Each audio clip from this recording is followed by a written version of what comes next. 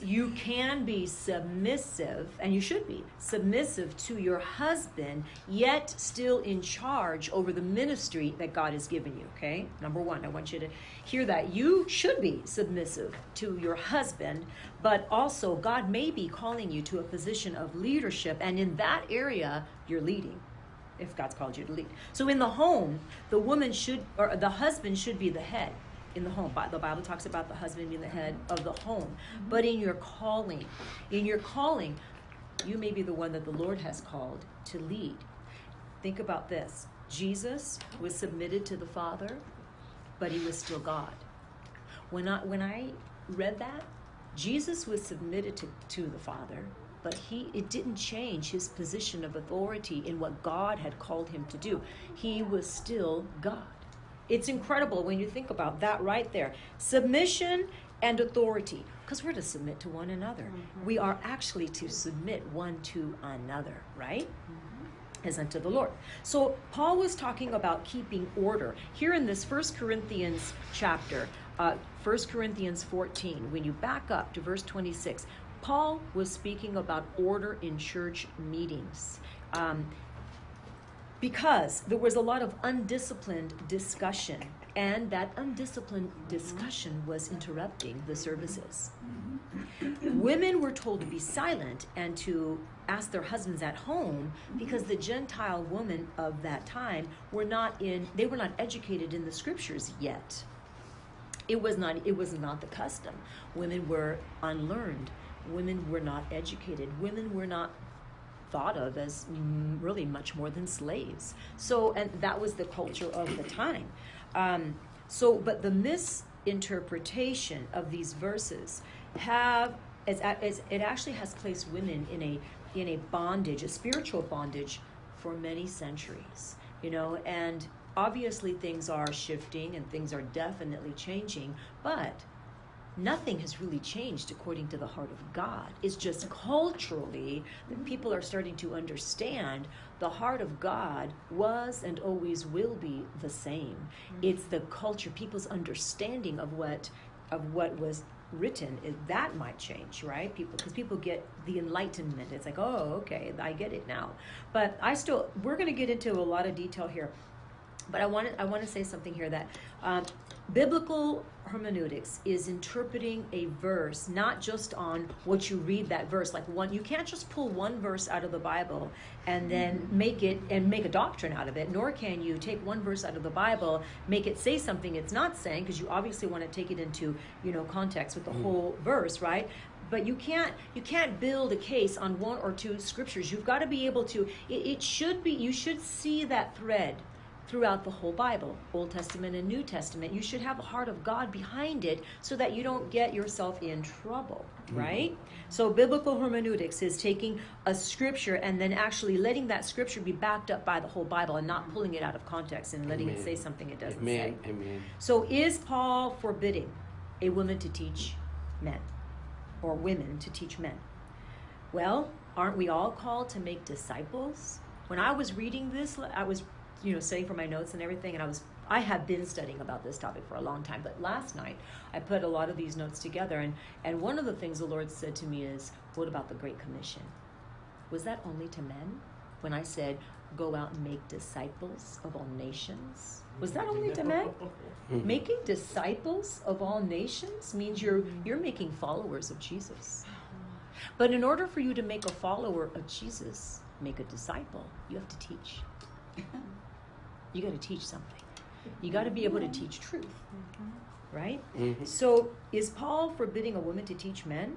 Because we are all called to make disciples. Matthew 28:19, for those that are taking notes. Mm-hmm. Of course, Paul stated in Galatians 3:27 and 28. That was Matthew 28:19. Matthew 28. Oh, after that. Oh, then Galatians 3:27 and 28. So Paul stated in Galatians 3:27 and 28, and this is a familiar scripture, but it says, for as many of you as were baptized into Christ, you've put on Christ. When we were baptized into Christ, when we said yes to Jesus, we put on who? We put on Christ. who lives in us is Christ, right? Now that scripture goes on and it says, there is neither Jew nor Greek.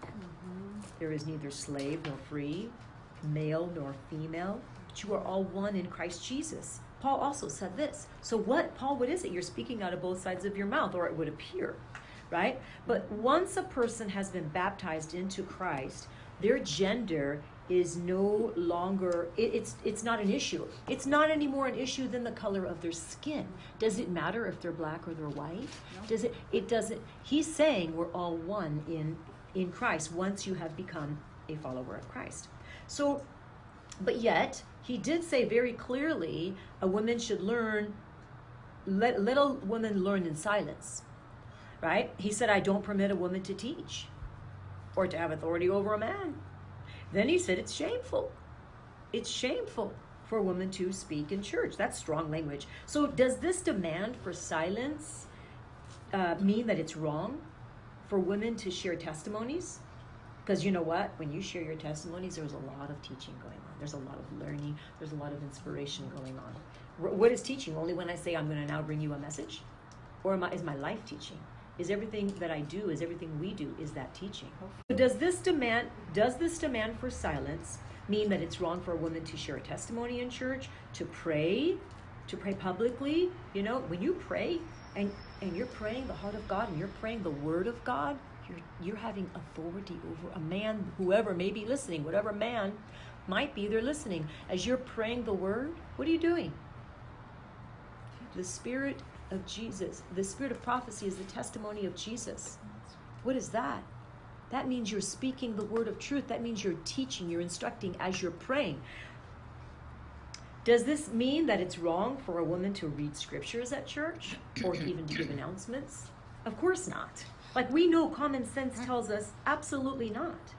But these speaking limitations, as it would appear anyway, these speaking limitations on women is contrary to the scripture. Now we're going to look at other places in the Bible where it shows the opposite. Okay? So in Joel 22 and 28, and again, the same scripture is in Acts 2:17. So you'll find one in the Old and one in the New, Joel 2:28 and Acts 2:17. I'll just read the Joel 2:28 one. But it says, and it shall come to pass afterwards that I will pour out my spirit on all flesh. Your sons and your daughters shall prophesy. He included women there. Old men shall dream dreams. Young men shall see visions. On my men servants and on my maid servants, I will pour out my spirit in those days. So he said, I will pour out my spirit on all flesh. And then he said that both men and women will prophesy. When you prophesy, your speaker, you can be speaking the word of truth, which is instructional.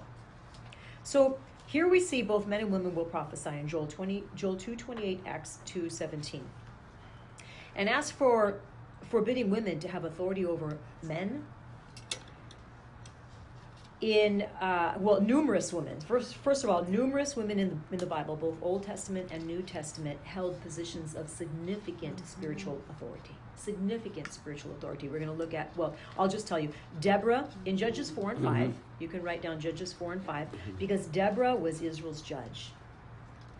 I just want you to get she was a judge, she was a prophetess, she was a military leader, she was the mother of Israel. God used her in a very strong spiritual authority position. It was Judges 4 and 5. About that she was married, Lapidith was her husband, then it goes on, it talks about Barak, that she went into, he was a military leader, and Deborah, people would come to her. She would sit and she was the judge of Israel, so people would come for wisdom, to settle disputes. She would prophesy over them. She was teaching them. She was teaching men, and then she even went into a military battle with a man, with Barak, because he didn't want to go by himself. And so she did. She went. So, but the whole chapter of Judges chapter 4 and Judges chapter 5, because in chapter 5 is her song of deliverance. In chapter 5, she talks all about the victory that was won. So you can read both of those chapters, because it's full of really what God did in and through this woman of God in the Old Testament. In John 20:17 and 18, Mary Magdalene was the very first woman to actually preach that Jesus was resurrected. When we think about that, she was literally preaching that Jesus had resurrected. She was giving the gospel. God chose a woman to go forth and to declare the truth. Now, most men don't like that if this is an issue. We're not here to, like I said before, we're not here to argue, but we are here to say, you know what, what's right is right and what's fair is fair. And what is this distinction between, male or female when God didn't put it there? This is man's misinterpretation of what God said is actually good and right. And we see biblical examples, and we're not done, but we see biblical examples throughout Old and New Testament. There are women that God has chosen that carry that forerunner spirit, that have strong leadership. Why should she be disqualified simply because she's female? It's not God's heart at all. Could you turn to Acts 1:14? Because in Acts 1:14, women had equal place in the upper room while they were awaiting for the Holy Spirit's coming and the birth of the church. And that's also significant because, like I said, in the culture of the time, not God's heart, but in the culture of the time, women didn't have equality with men, and they had that distinction. But God's heart was not like that, which is why there were women included. Acts 1:14. Yeah. Acts These all 14. continued with one accord in prayer and supplication with the women and Mary, the mother of Jesus, and his brothers. What was that That's again? Acts 1:14. 14. 1:14. Women had an equal place in the upper room.